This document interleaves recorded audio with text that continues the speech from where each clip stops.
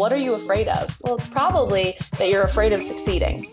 You know, are you doing it for you, or are you doing it for other people? Or are you doing it for the praise that other people give you? So don't get ahead of yourself and expect yourself to be anywhere else but exactly where you are right there, right now. In the sense, it feels like you are an employee, you are a worker of the NSOs. And that is one of the most frustrating things. I saw a system that worked to pit us against each other better than letting us work together to be able to feel powerful enough to create change. Welcome to the All In podcast, where we dive into the mindset, habits, and stories behind inspiring and passionate individuals who know what it takes to go all in. In All In, you can expect real and raw conversations with athletes, coaches, and leaders on topics like mental health, mindset, psychology, training, wellness, habits, and much more. We hope to leave you feeling empowered with motivational stories, relatable experiences, and actionable advice, and I know that I personally walk away from each episode learning something new. In this episode, we hear from Cassie Haresh, a former Team Canada skeleton athlete, broadcaster, speaker, and storyteller. We speak about her journey of starting new sports later in life, managing mental health on the road, the reality of sport funding and what Canadian athletes go through and are going through to represent Team Canada at the highest levels, a conversation that was sparked by the recent strike of the Canadian women's soccer team, which shone a light on the way many athletes across various sports are treated in Canada. Personally, I found this conversation incredibly powerful as we both have different backgrounds with our sports, yet such similar experiences in what we experienced as Canadian athletes. So without further ado, let's go all in.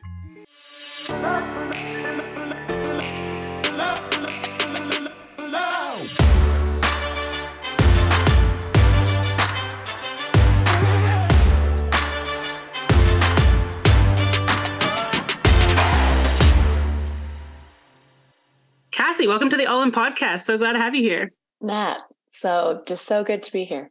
Glad we could connect. I'm so excited. Yeah, I'm stoked. I know we've connected before and we had a great conversation. And so I'm excited to take it into the podcast format. And for those of you or those listening who haven't heard your story or know much about you yet, because obviously we're going to get into it over the course of this podcast, but could you give a brief kind of background of your journey, especially your athletic journey?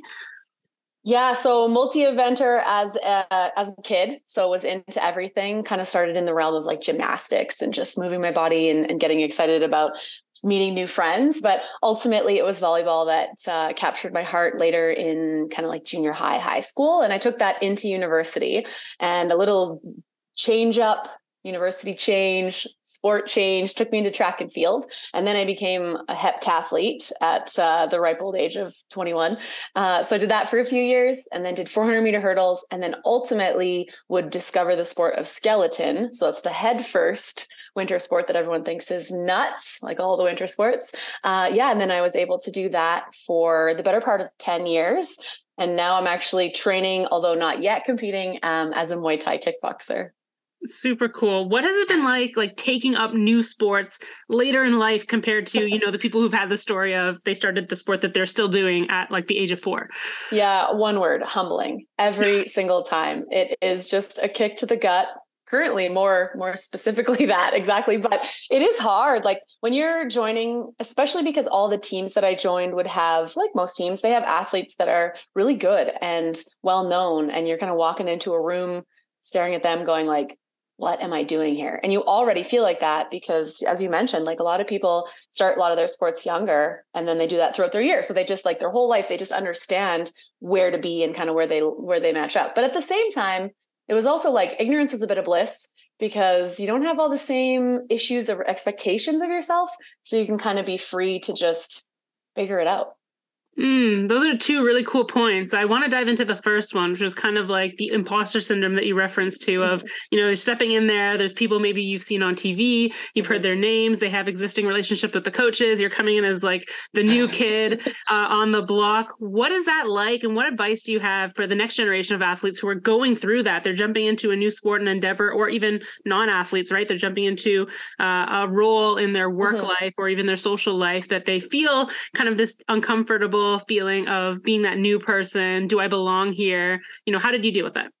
Yeah, I think I deal with it differently all the time, but most of all, the first thing you have to worry about is yourself. So just pay attention to why you're there, why you like it, what it is about it. There's always going to be things and people and external factors that will step in and tell you like, oh, maybe I shouldn't be here. Maybe I shouldn't be, whatever it is. And that was always the case, whether it was starting track late and being really slow for a couple of years, or jumping into skeleton. And to your point, like seeing these really high profile Olympians standing next to me, you got to just trust what you were enjoying about why you wanted to try it.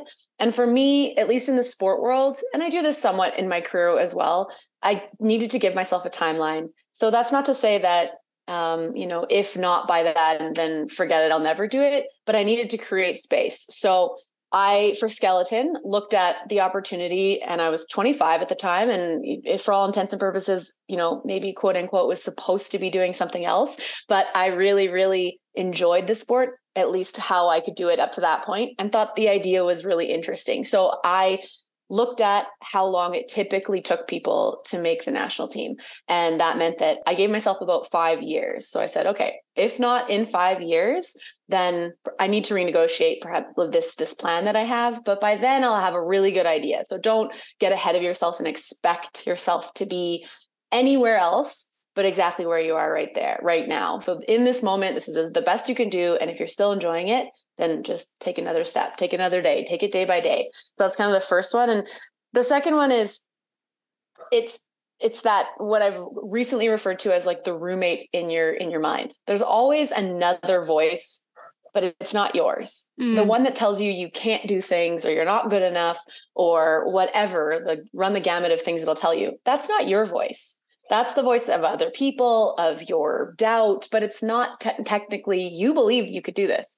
You tried it, you got it, you got the job, whatever, you're joining the team. You're there because you can be there and you deserve to be there. So just keep listening to your voice. So when those negative voices come in, just remind yourself it's probably that shitty roommate you have that, isn't really doing you any service. So just let them pay the rent, but you don't have to listen to them.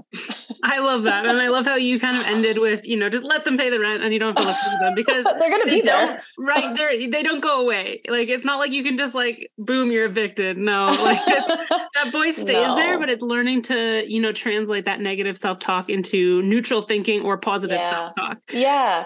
And it's hard. So, for everyone listening, that's not something that I'm like, and I'm great at it. No, I'm like shit at it. It still happens in every aspect of my life. You have these conversations. It's about catching them and just determining like, is that helpful? Is that true?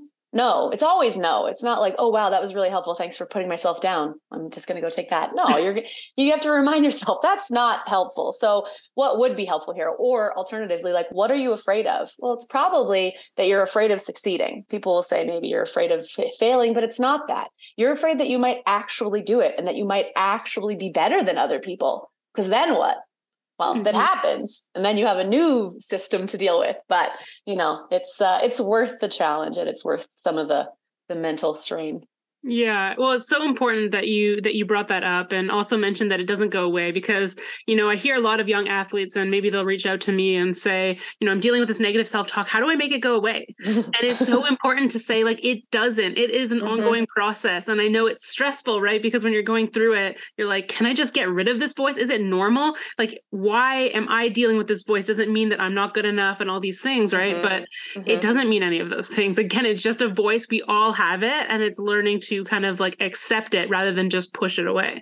Yeah. It's the noticing for me. It's the noticing that it's there, right? Because I think it gets really good. I know it gets really good at just like sounding a lot like your voice. And that's when it's dangerous. That's when you really think like, oh, now you start believing it, right? Like all the things you tell yourself, your body's listening, right? In all sense of the word, whether you're trying to get stronger or faster, or just mentally more like stable, whatever you're telling yourself on a daily basis is really affecting you. So you have to be careful about what you're actually listening to. You can hear things. We hear things all the time. We hear like thousands of things. We intake so much content, but it's what you're paying attention to that is going to really, really solidify what happens next. Yeah, I love that. Now I want to go back to, there was two things you mentioned, the imposter syndrome, but then you also kind of hinted at, it was almost an advantage in a way to have that mindset of going into something late with like, you know, you don't have all the same stress and expectations and pressure from the get-go. Could you talk a little bit about that, as well as how maybe other athletes or other people can adopt that mindset or learn something from it? Yeah, so it's like the newcomer reality of anything. And that's why I use the ignorance is bliss. Like it is in this case, because there are so many factors, regardless of what you're taking on when it's something new, whether you're learning a new skill just to learn it, or you're trying to, again, we can talk about, you know, having a career, or whether you're a new athlete, whatever it is. It's just so beautiful because you don't know what you don't know. So it's okay. So figure out things one step at a time, right? So you're able to just do that really keen exploratory process at the beginning where everything is just really exciting and new. And when you can stay in that state, it actually heightens your ability to enjoy it. And so doing these things for the first time myself, as potentially someone who is maybe older than expected, the reality was I didn't have the stresses of these other athletes in the sport world who had all those external pressures. Nobody expected anything from me. They were just like, this girl's here to try and figure it out. And simultaneously, you realize really quick, no one's worried about you. Like if you have, you know, good coaches around you, which I hope everyone has at least had one of somewhere, then you know what it's like to have people that believe in you and are able to support you, but really it's going to be up to you. So, you know, if that's something that you're dealing with and you're doing something new for the first time, don't try so hard to worry about what you're not doing and just worry about what you're figuring out.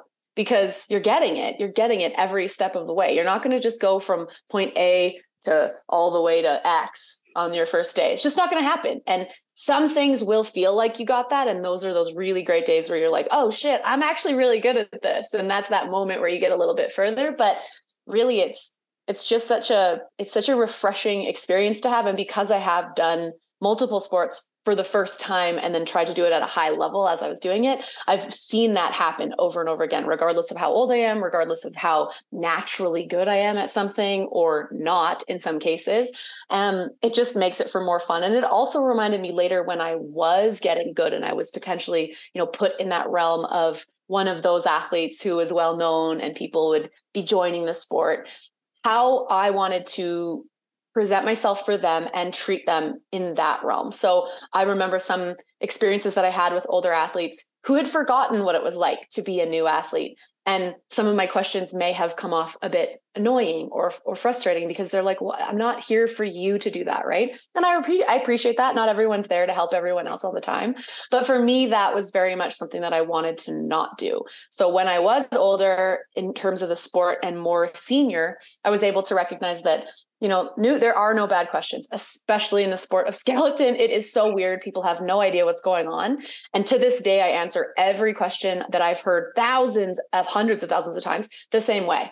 Because for me, it is just as important as the first time that I asked it, if someone else wants to know that information, whether or not they're looking to compete or they just want to get to know more. So whatever the sport is, whatever it is, I think that there are no secrets. And if you're able to be that person that's asking the questions, enjoy that process. And simultaneously, if you're the person that has the answers, maybe just take pause because it's pretty special for them to be asking you for that answer. Yeah, they say that it's so important to be able to, you know, have both people you look up to in your life as well as people that you can pass on lessons to. Mm-hmm. And I think that having those people, maybe they're younger or they're newer to the sport or whatever it is, maybe the career that you're working in, being able to provide those answers can help you like reframe and look at something from the first time again and relive it in a way because you know, for example, let's say in the sport of CrossFit or the sport of even just people going to the gym, they make a lot of newbie gains. Like there's a lot of gains early on. You're learning new things. You're making a lot of progress. And then there's years where you're trying to add 5 pounds to your back squat over like 5 years, you know? And it's like, how do you get through that point? Same thing, you know, in skeleton or like myself in snowboarding, where you're winning contest, all of a sudden you make it to the national team. And now you're stuck in years where you're just trying to come 20th place at a World Cup. And when you're stuck in that moment and you're not like, oh my God, how did I go from winning to not, like, you expect to just go to winning World Cups and then you win the Olympics and boom. Like, isn't that how it goes? You just straight trajectory to the moon. So in in that process, I think it's important to be able to reflect and relive and look at things from that new perspective, just as if you're like, hey, like this is the first World Cup I'm going to, take that experience that you have already, but go through it with, those eyes of like, okay, like I'm excited about this. This isn't just like, oh, great, I'm going to come 20th again. Like, you're just sitting in there. So. And I want to add to that too, like, I don't think, and you'd probably agree, so correct me if I'm wrong, but you can't necessarily do it at the time, right? Like it's hard to remind yourself in the moment, like, oh, just be present. Like Natalie and Cassie said, just be present. No, you're going to be stressed. You're going to be like worrying about all this shit when it's happening for like, when you said the first World Cup, right? I remember my first World Cup like it was yesterday, and it was like over 10 years ago, right? So I'm just like, blink, blink, like it was so seared into my mind of all the things that were going on, and everything was so stressful. But I also took the time after to journal, take some notes. I had a blog at the time that just helped me to reflect upon those things. And as I did that more, that's when I started getting better at being able to, at least, again, to go back to the original comment, just catch myself, catch those thoughts, catch those moments. And the better you get at catching yourself, the less you have this like bulldozer effect of getting overwhelmed with all of your stress, because it's going to be there. It needs to be there. That stress, that anxiety is going to get you ready for competition, and particularly in sports. So don't get rid of it. Don't try to push it away. Just embrace it for what it is. Some rare people don't get excited or nervous before. That's great. If you're one of those people, use it. But most people feel those butterflies, feel that effect of all the training, all the thoughts, all the worry, and then you just do it. And whatever happens, happens. And then you keep doing it again, and then you get better. But yeah, to be able to remind yourself to enjoy that process is a golden nugget that if you can do it for your entire life, you will just enjoy things more. Yeah, I love the tip of journaling or just, reflecting on or writing a blog but yeah, anything to get you to reflect and try to speed up that process of catching those thoughts, because eventually they add up, those thoughts get bigger. And like you said before, like those roommate thoughts almost start to sound like it's yourself. So I just think that's so important. And for people listening to, when you're going through things in your sport and your life along that process, take the time to reflect and to work on them and to learn, rather than 10 years later, like, oh my gosh, I got to do some heavy therapy to work through all those things that I never did at the time. But yeah, I want to ask you, what are some other things that you did back then while you were, training and traveling the world to work on your mental health on the road? I had a sports therapist or psychologist that was really, really helpful. I also had a performance coach, so slightly different. We worked a lot with heart rate and breathing and things that were controllable. I found that at the time, especially in a sport that requires us to be extremely explosive for a really short period of time and then really, really calm. So the only other sport that I've really ever watched like that was like biathletes, where they'd have to shoot.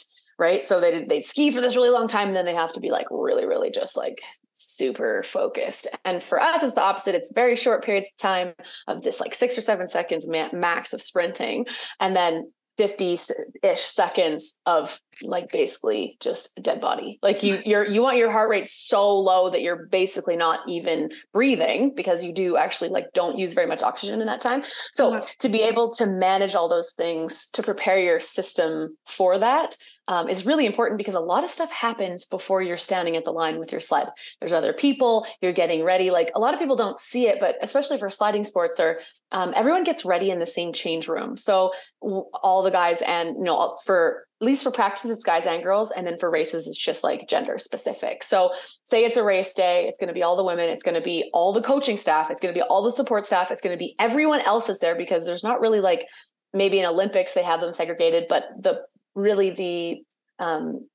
spectators can be there up on the dock. They're like walking around. So your parents might be there, maybe your loved ones, like people that you want there, but also could add a level of stress. So all these things are happening, and you have to be able to find a space in yourself, whether it's interacting with other people that you don't want to see that day, other countries, teammates, whatever it is. You've got to figure out a way to have tools in your toolkit that work for you. And so for me, some of the breathing techniques, I had some like keywords that I would remind me of some scenes that I'd be thinking about, whatever it is. And I'm not going to get too deep into it because it was different for different people. So that was one tactic that I needed to use through the end of my career competitively anyways. And I just continued to use things like that.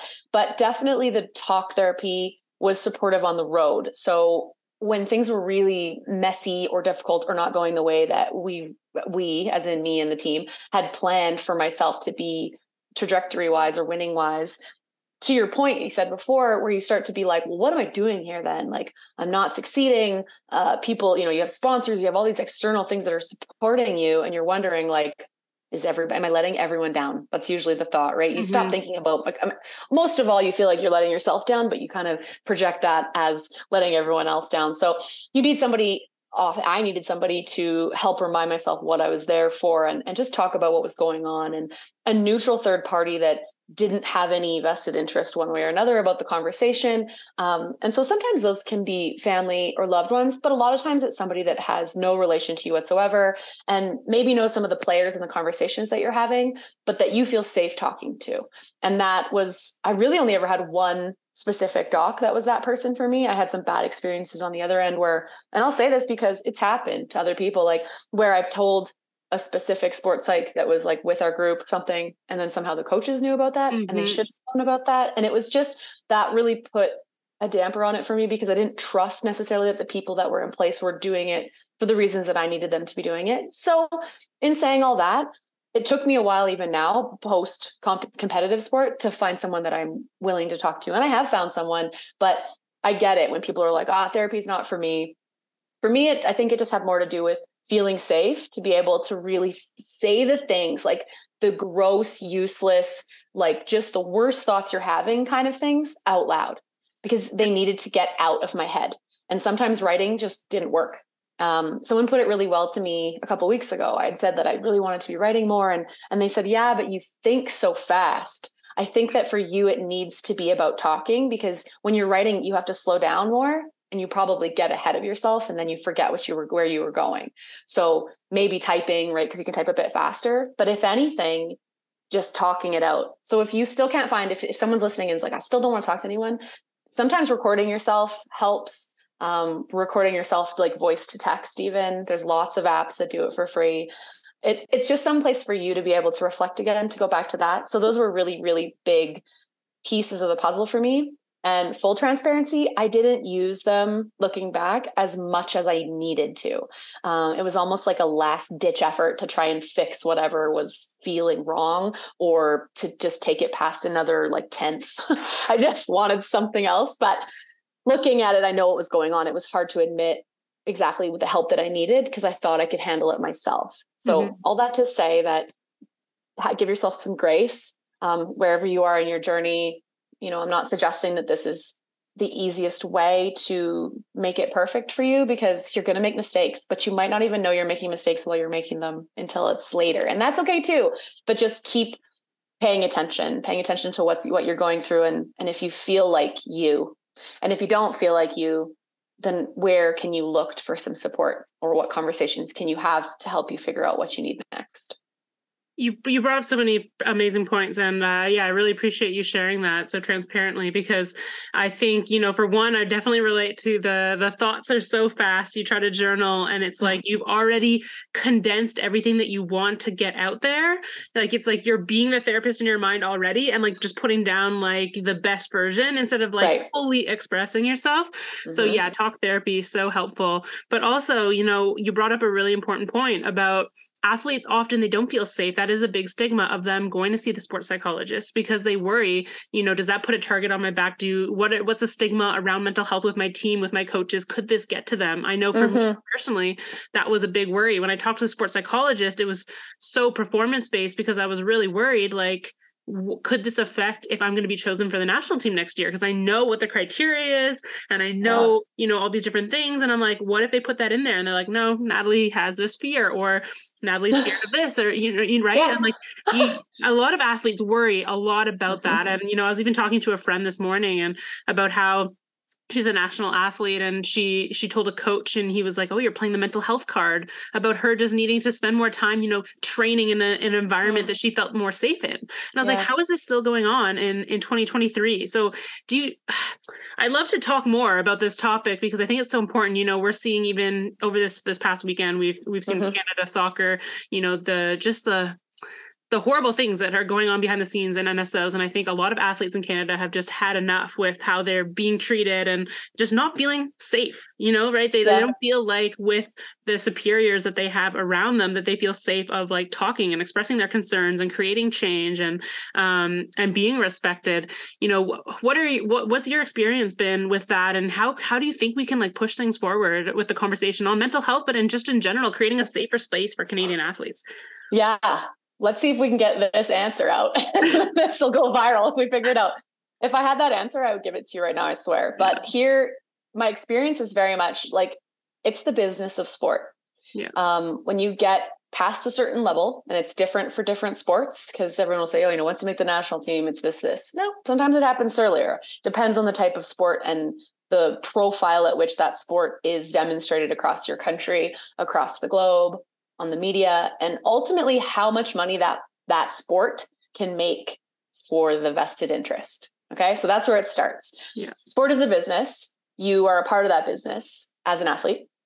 The issue that I found immediately, which I always knew was there, but I'm unclear still on how we can best address it as an athlete in the middle of it, is that really the NSO, when you look at the structure, should be working for the athletes. That's the thought, that you're joining this group that is like, all right, you're the bosses, all these athletes, you're the ones that do the work. You're the ones that win the trophies or win the tournaments, and you put on those 20-hour days of like just trying to get what you get done.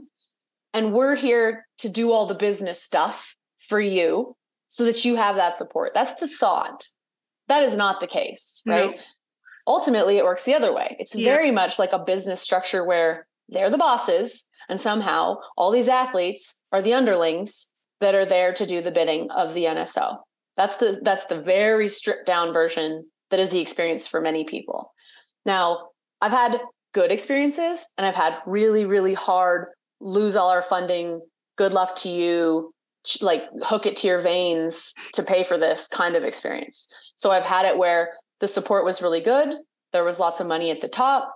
I was one of the athletes that was identified as someone who was potential to win. So I was able to experience at a certain point what that was like, to have that support, to get what I needed, to not worry, to feel safe, to feel like all I have to do is the sport, is train, eat, sleep, and try and win. That's my goal. Not like, how am I going to pay for this? How do I book this flight? Where am I going to go? How am I going to train this summer? None of those things. I wasn't worried about it. I got through the ranks and I believed, okay, great. I'm here. I did it. I've arrived. Right. And for a small period of time, that's how it felt. It felt like I was taken care of and I had what I needed. And then very quickly, the funding was gone. Our potential in skeleton was no longer identified. And I went from being an athlete who was like great on our way to the Olympics. Ultimately, chaos occurred and we lost our third spot. I was the Olympic alternate. And then suddenly the team altogether, most of the athletes, at least for the women, retired at that time. I stayed. And then suddenly the people that were making decisions were like, for money wise, we're like, who's this again? Like, what? So then you have the other experience where I'm still on the World Cup team. We have no money. We still have CEOs and people at the top of at the board who are all getting the same, they're in the same positions, same salaries as far as I know. I mean, don't quote me, but there was still money somewhere to pay for them to stay. They weren't doing it for free. We were still getting carded. Carding is minimal, as most people know. At the time when I was still competing, it was around $1,500. I think it's upwards of like 18 now per month, something like that. Still not very much, but that was it. And if you were going to get carding, especially like the rules keep changing. That's how instead of getting into it, the rules get shifted and the contracts are very much kind of just like as they need them to change. There'll probably be some people who listen to this and say, Cassie, that's not what happened. But that is what happened. I have copies of every single contract that I signed through all those years, and they kept shifting. The rules kept changing, and they kept changing in a seemingly arbitrary way. But we kept adjusting. The athletes were like, okay, well, now I have to do this. Now I have to prove this. Now I have to hit this standard. And if I do, then do I get the same things I used to get? No. Then there's another hoop and another hoop. So the experience that I had, at least at the highest level in skeleton, was very much like felt like, and the group, this came across the group, that's why Bobsleigh Canada Skeleton stepped forward in past 2 years, same thing, very upset about how things were being handled, the experiences they were having. That culture had been built into the NSO from a very long time ago. Somewhere, it didn't just happen when someone sat at the top of the table. It was already there. And we accepted it, I believe, because we wanted to just be there for sport. And we believed somewhere inside of our heart that they had our best interest. The idea was that like, I was a little bit, it kind of sucks right now, but like, yeah, we don't really have any money. So what do we do, right? What can we do? And in a sport, at least in my experience, where everyone's really individual, like, yes, there's teams. Yes, you all travel together, but everyone's really out for themselves. I saw a system that worked to pit us against each other better than letting us work together to be able to feel powerful enough to create change.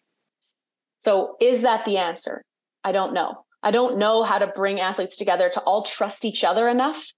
Like, you watch the women's soccer team, and I love that they all agreed to say, like, we're not going to practice. We're not going to play if you're not going to listen to us. Right. And that's when I look at that and go, like, for, all the details aside, the idea of getting a group of, I think people would say this, specifically females, to all say, yes, we all trust each other enough and we're all going to do it.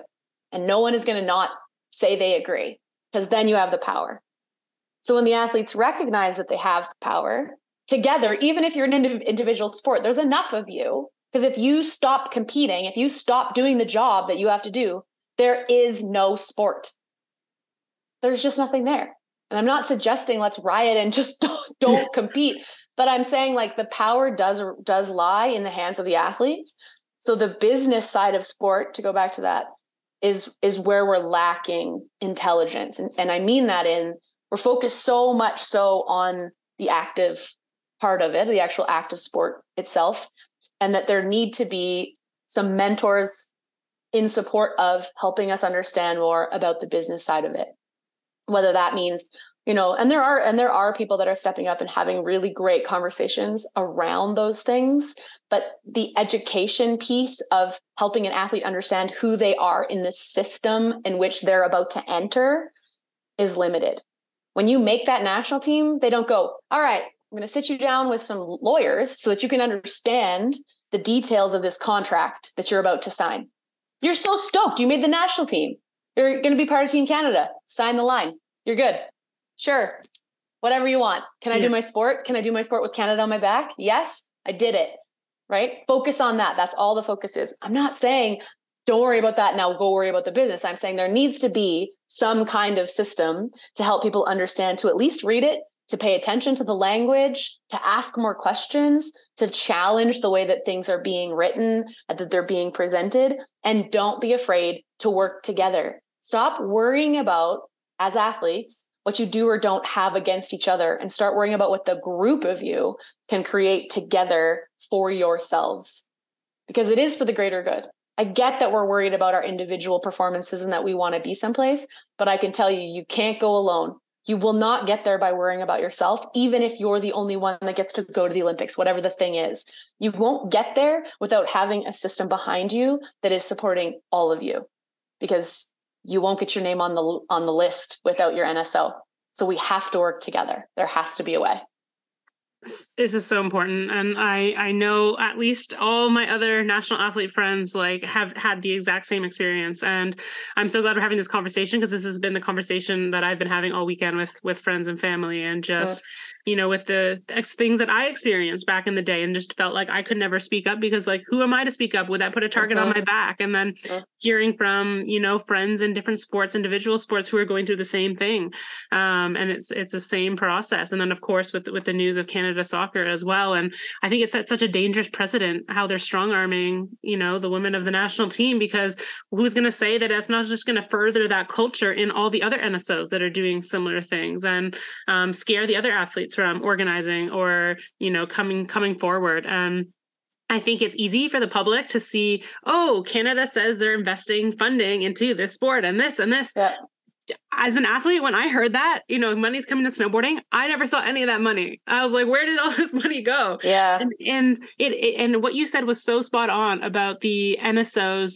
They should be working for you. Like, the athletes should have that support. But in the sense, it feels like you are an employee, you are a worker of the NSOs. And that is one of the most frustrating things. Like, when I stepped away from competing in snowboarding, when I retired, I interviewed for a role at my NSO, and realizing that I would make in 1 year more than I ever made my whole snowboard career was I was like, I'm not going further in this interview process. Like, I just can't work. Like, I can't do this. Like, it was just so insane to me to think, like, these are the athletes, and like the person who's, typing things up or reaching out for sponsors or whatever, like, important role, super important. Yeah. But how are they making more than the athlete themselves? There's no athlete, there's no product without, the athlete, if we want to look at it from a business sense. Yeah. And it's so disheartening. And I think a lot of the public don't know. And I know, we might not have answers, but I think, talking about it, I think putting it out into the public is just so important. Personally, like, I wrote to the sport minister, to the Minister of Heritage this weekend, just being like, especially, as I'm not a current national team athlete, so I don't feel like I have a target on my back if I say anything, versus I have friends who are like, I don't think I could write something or say something because I worry about like how that would affect me.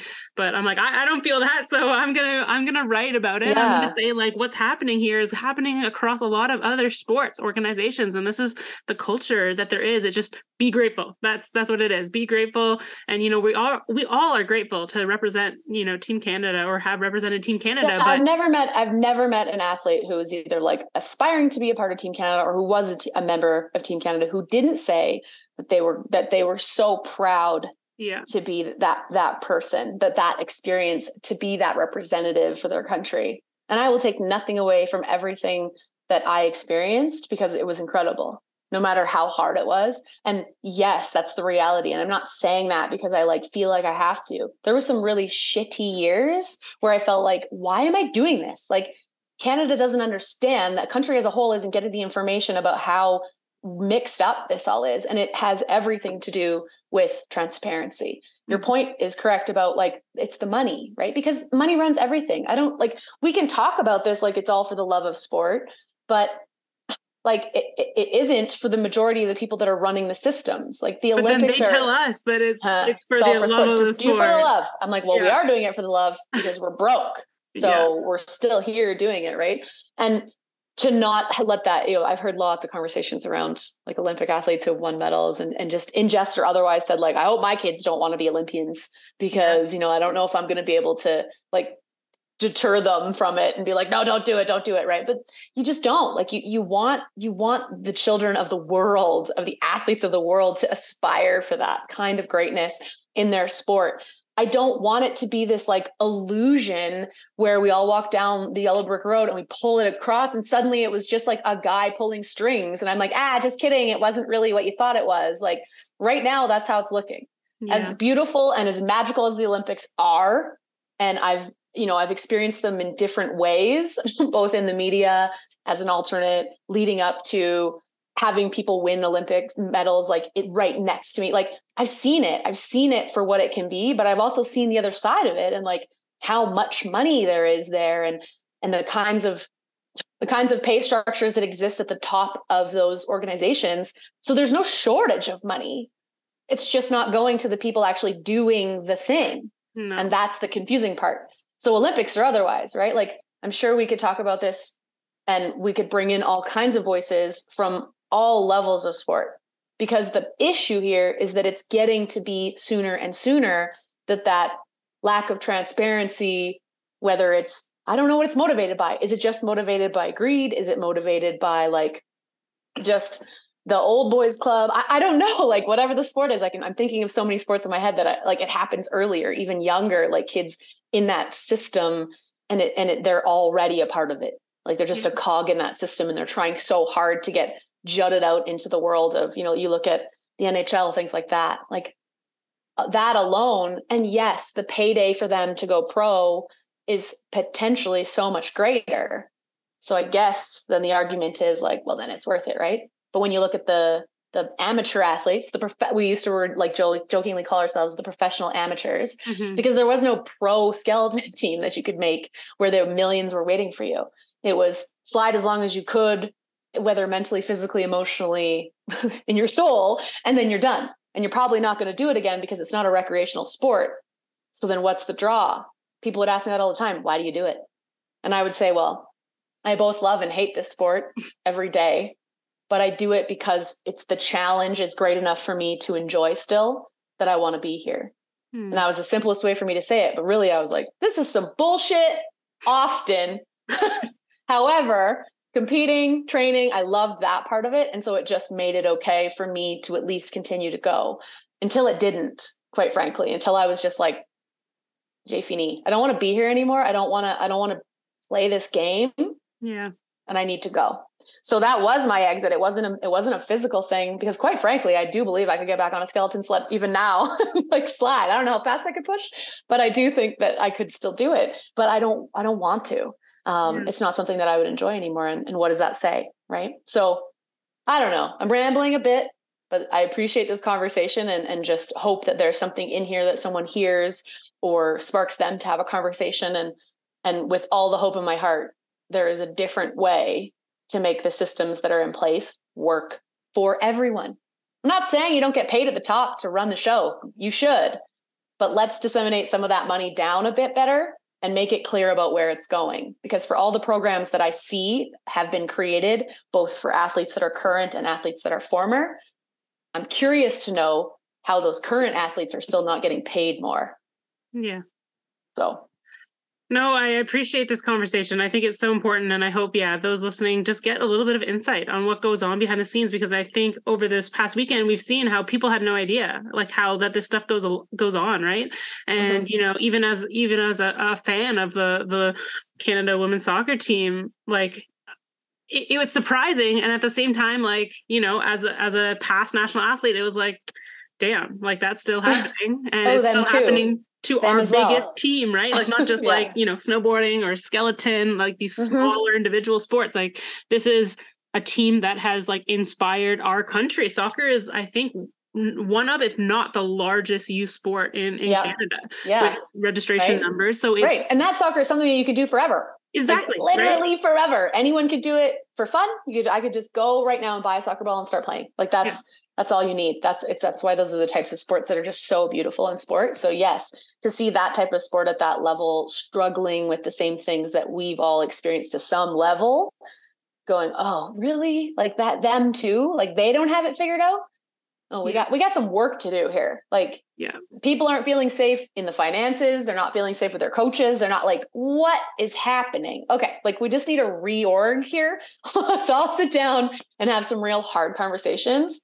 And just stop BSing about it. Like, let's be real. Right. And I've said this statement in the past when people are like, well, how come you think it is like that? There's no better business bureau for national sport organizations. So you can't like report them and be like, hey, this isn't working out for us. Bad review. There's nowhere to go, because everyone is working in tandem, really, from the government, like all the way to the NSOs to us. Like they're all working in the same system. So the system is the same system. So who do you speak to? And as you said, when people come out to the media, if you're still competing, there's a good chance that they could make that you're just sour grapes. Mm-hmm. That's something you didn't get, something you didn't, whatever. And that's an easy spin. Okay. Well, now we have no conversation happening again. So that's what I've been watching over and over again, of the hard conversations aren't being had publicly, because it's an inconvenient truth for those who are currently running things. Yeah.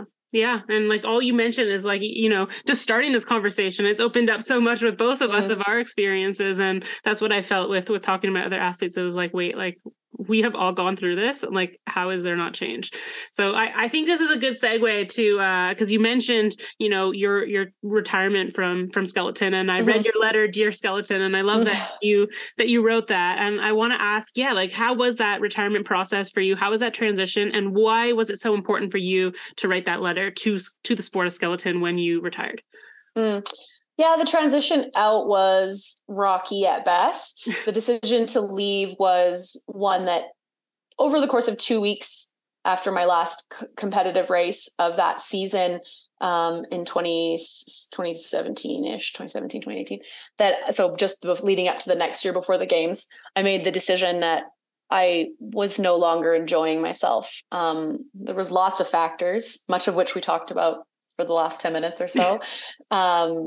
Money, decisions, new expectations, things that just an ever changing list of hoops that were needing to be jumped through. And at that point, I'd already been sliding for over 9 years. So I felt very much like I needed to ask myself, like, do I still want to do this? If I was to make the Olympic team the following year, would I be proud to be there? Or would I just be like, I'm so exhausted, I'm glad I'm finally here, I guess, right?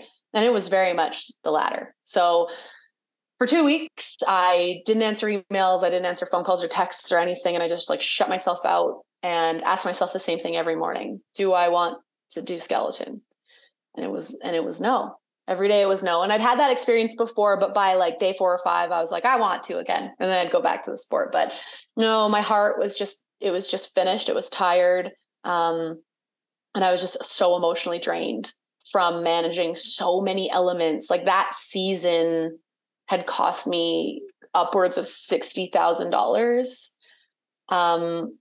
And that alone, right? You're just like, out of pocket, out of sponsors, whatever, however I could get it, was just like really hard to swallow when you're thinking like, I could find that much money. I don't even make that much money, in the career that I chose. Like, what is going on here? So was it worth it? And the answer was no, and it wasn't anymore. So that was a hard one. And it was sad and I mourned it.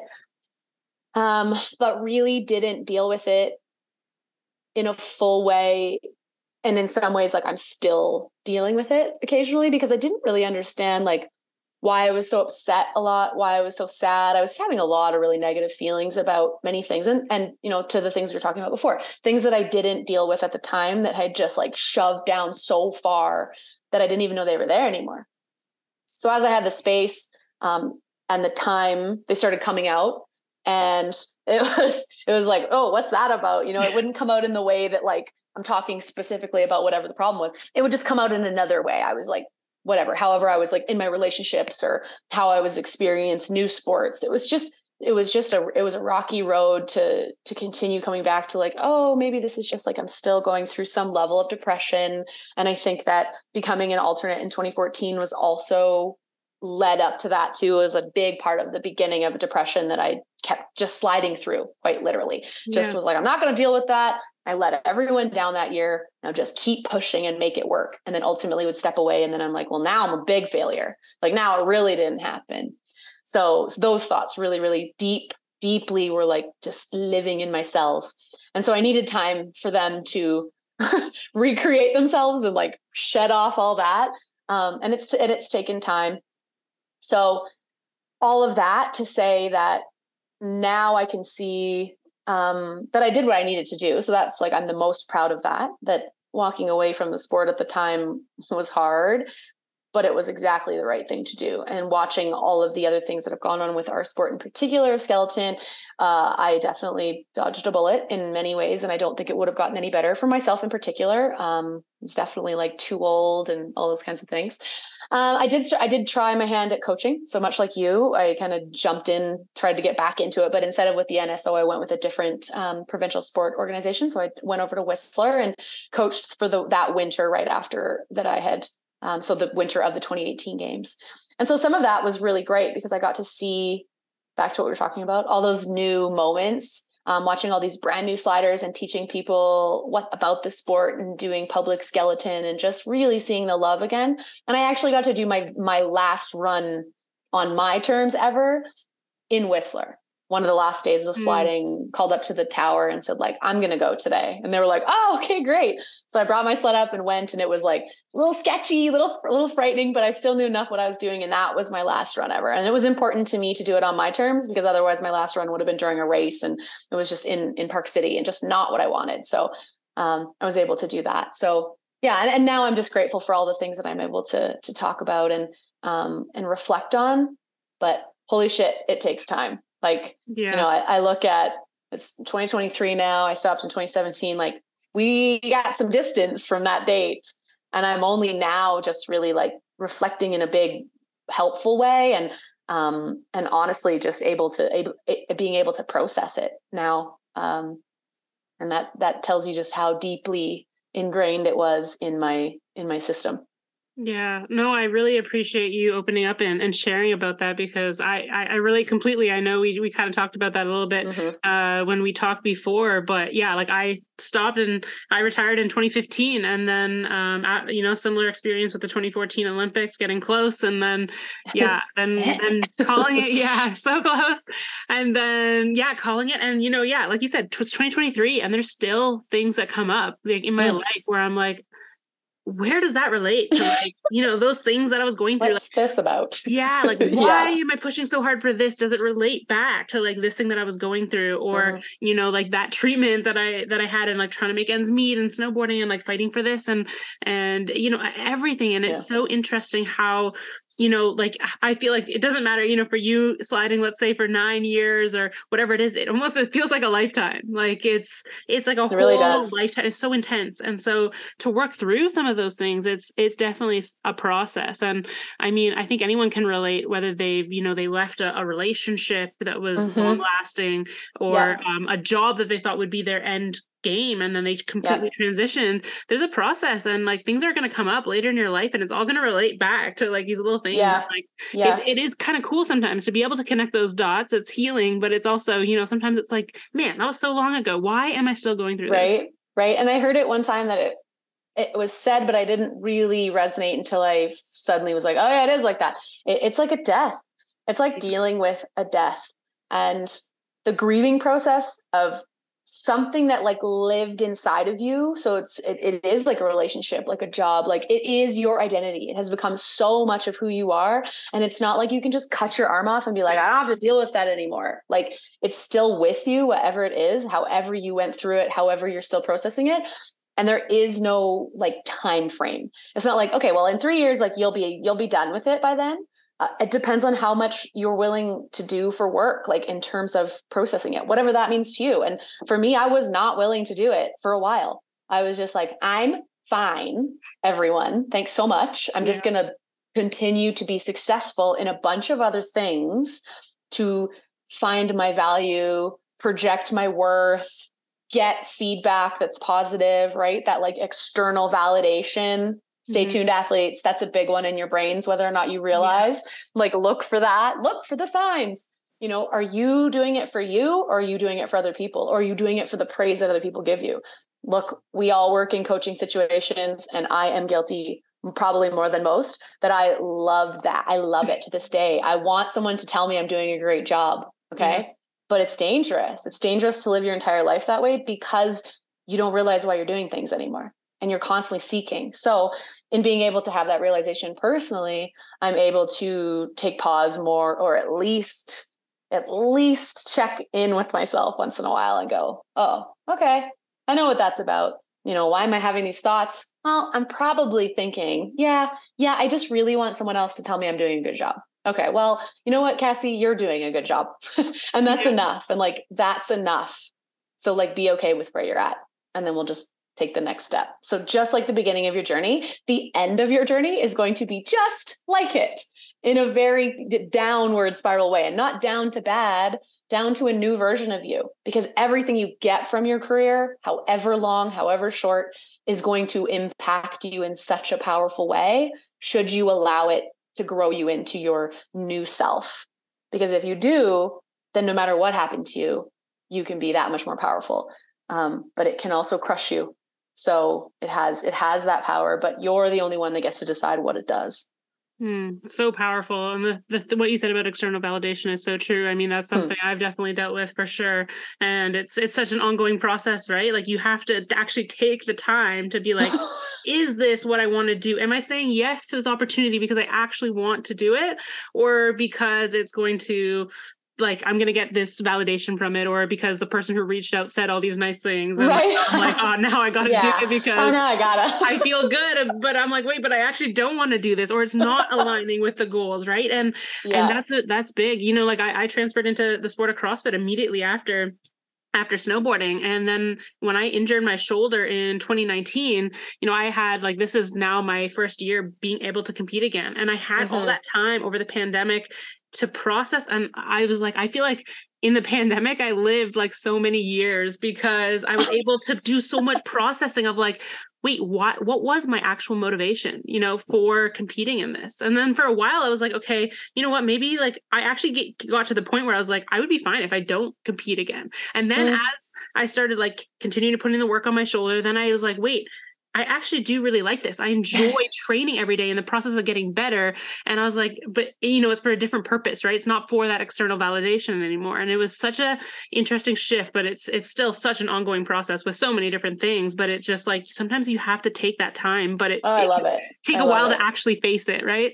Yeah. Yeah. I love that, Sharon. And kickboxing for me was that way because I found kickboxing again, right after, same way you found CrossFit. Right. I was like, oh, I'll do something like super aggressive and just like different, and was able to find a really incredible coach who I'm so grateful to still be working with now. But I was only able to do it for that 1.5 years. And then I went to Whistler, and then I was living in Ontario. And so I didn't get to work with him anymore. And so when I came back to Calgary, where I am now, and was able to work with him again and just really, really dive into the process and the belts and getting further than where I was, I got to ask myself, like, well, why do I like this so much? Or, and he's not one to go like, just blow smoke up my ass all the time. Like, he's going to tell you what's going on. But for me, it was about finding a community again.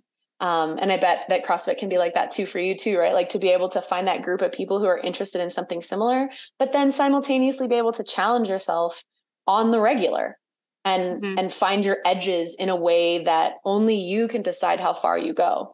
And so that for me, just every time I'm at training, every time I'm sparring now and like getting punched in the head, I'm like, what am I doing? Like, this is not what I was doing 5, 6, 7 years ago. Like, but I like it. I like it because of all the reasons that it helps me find me in my way. So yeah, I echo that so deeply, that having the time away from it and then going like, actually, yeah, I really liked that. I know it isn't maybe what people think I should be doing, because I got a lot of flack for like, well, what about your head? What about your face? I'm just like, what about it? Like, I'll protect it. I'm going to learn how to deal with this. Right. Yeah. And you do. And I'm not diving right into professional fighting, but there is some like actual contact. So let's see where it goes. And it's such a journey, and it is helping me feel so much more in control of my own experience again. So cool. And that's awesome that you were able to find that. Yeah, it's an ongoing process for sure. And Yes, I mean, I think we could talk about the topics that we've talked about, forever. I had a few more stuff, but I don't want to take up too much of your time here. But I want to quickly go over, like, you've transitioned into, broadcasting, working with CBC, all these great things, kickboxing we just touched on. What's going on in your life now? What's coming up in the future? And like, what are some of those positive lessons you've taken from your past in sport that are like helping you with what you're doing now? So before I started Skeleton, I'd already grabbed a degree in journalism. And I knew that media and broadcasting and telling stories and connecting with people was always, always, always so deeply, deeply important to me. And it still is. And even it served me so well as an athlete. I was able to parlay that into sponsorships and schmoozing and all the things that, we don't necessarily always talk about so highly, but it's crucial for all that money we can't get as an athlete. Yes. You can find people that will help you. And I'm so deeply grateful for all those people, those groups, those individuals, the $5 that people would just be like, this is all I give you. I'm like, what? You don't have to. Thank you so much. Like, it made such a big difference. And so now being able to tell stories on the other side of the microphone. So I do some analyst stuff and color commentary for the women's and men's skeleton with CBC Sports, which I love getting to do that and just reconnecting. And that was also really healing for me too, to be able to get back into that world. So, thank you to all the athletes who took my calls and everybody that, didn't hear from me for a few years. And then suddenly I was just up in your inbox, sliding into your DMs, like it's been a process and one that I'm grateful for. And so with CBC, and then I'm also did some writing with them. I'm also able to do summer and winter Olympics. I have opportunities in both of that. So getting to see all those athletes again and seeing another side of the sport and getting to do all the things and tell the stories and ask the questions in a way that would have been really important to me had I, sometimes you get a really good interview and while you're in the middle of competing and someone just asks just a really intelligent question. And I would often be like, thank you so much for asking that question. Thank you for taking some time, just even 10 minutes to get to know my story and not asking the same 6 questions over and over again, because people don't get to know us as athletes that way. Like, let us tell some stories, give us some opportunity, leave some room for that. So that's an important piece for me. And I really do try to do that for whatever sport I'm covering, skeleton or otherwise.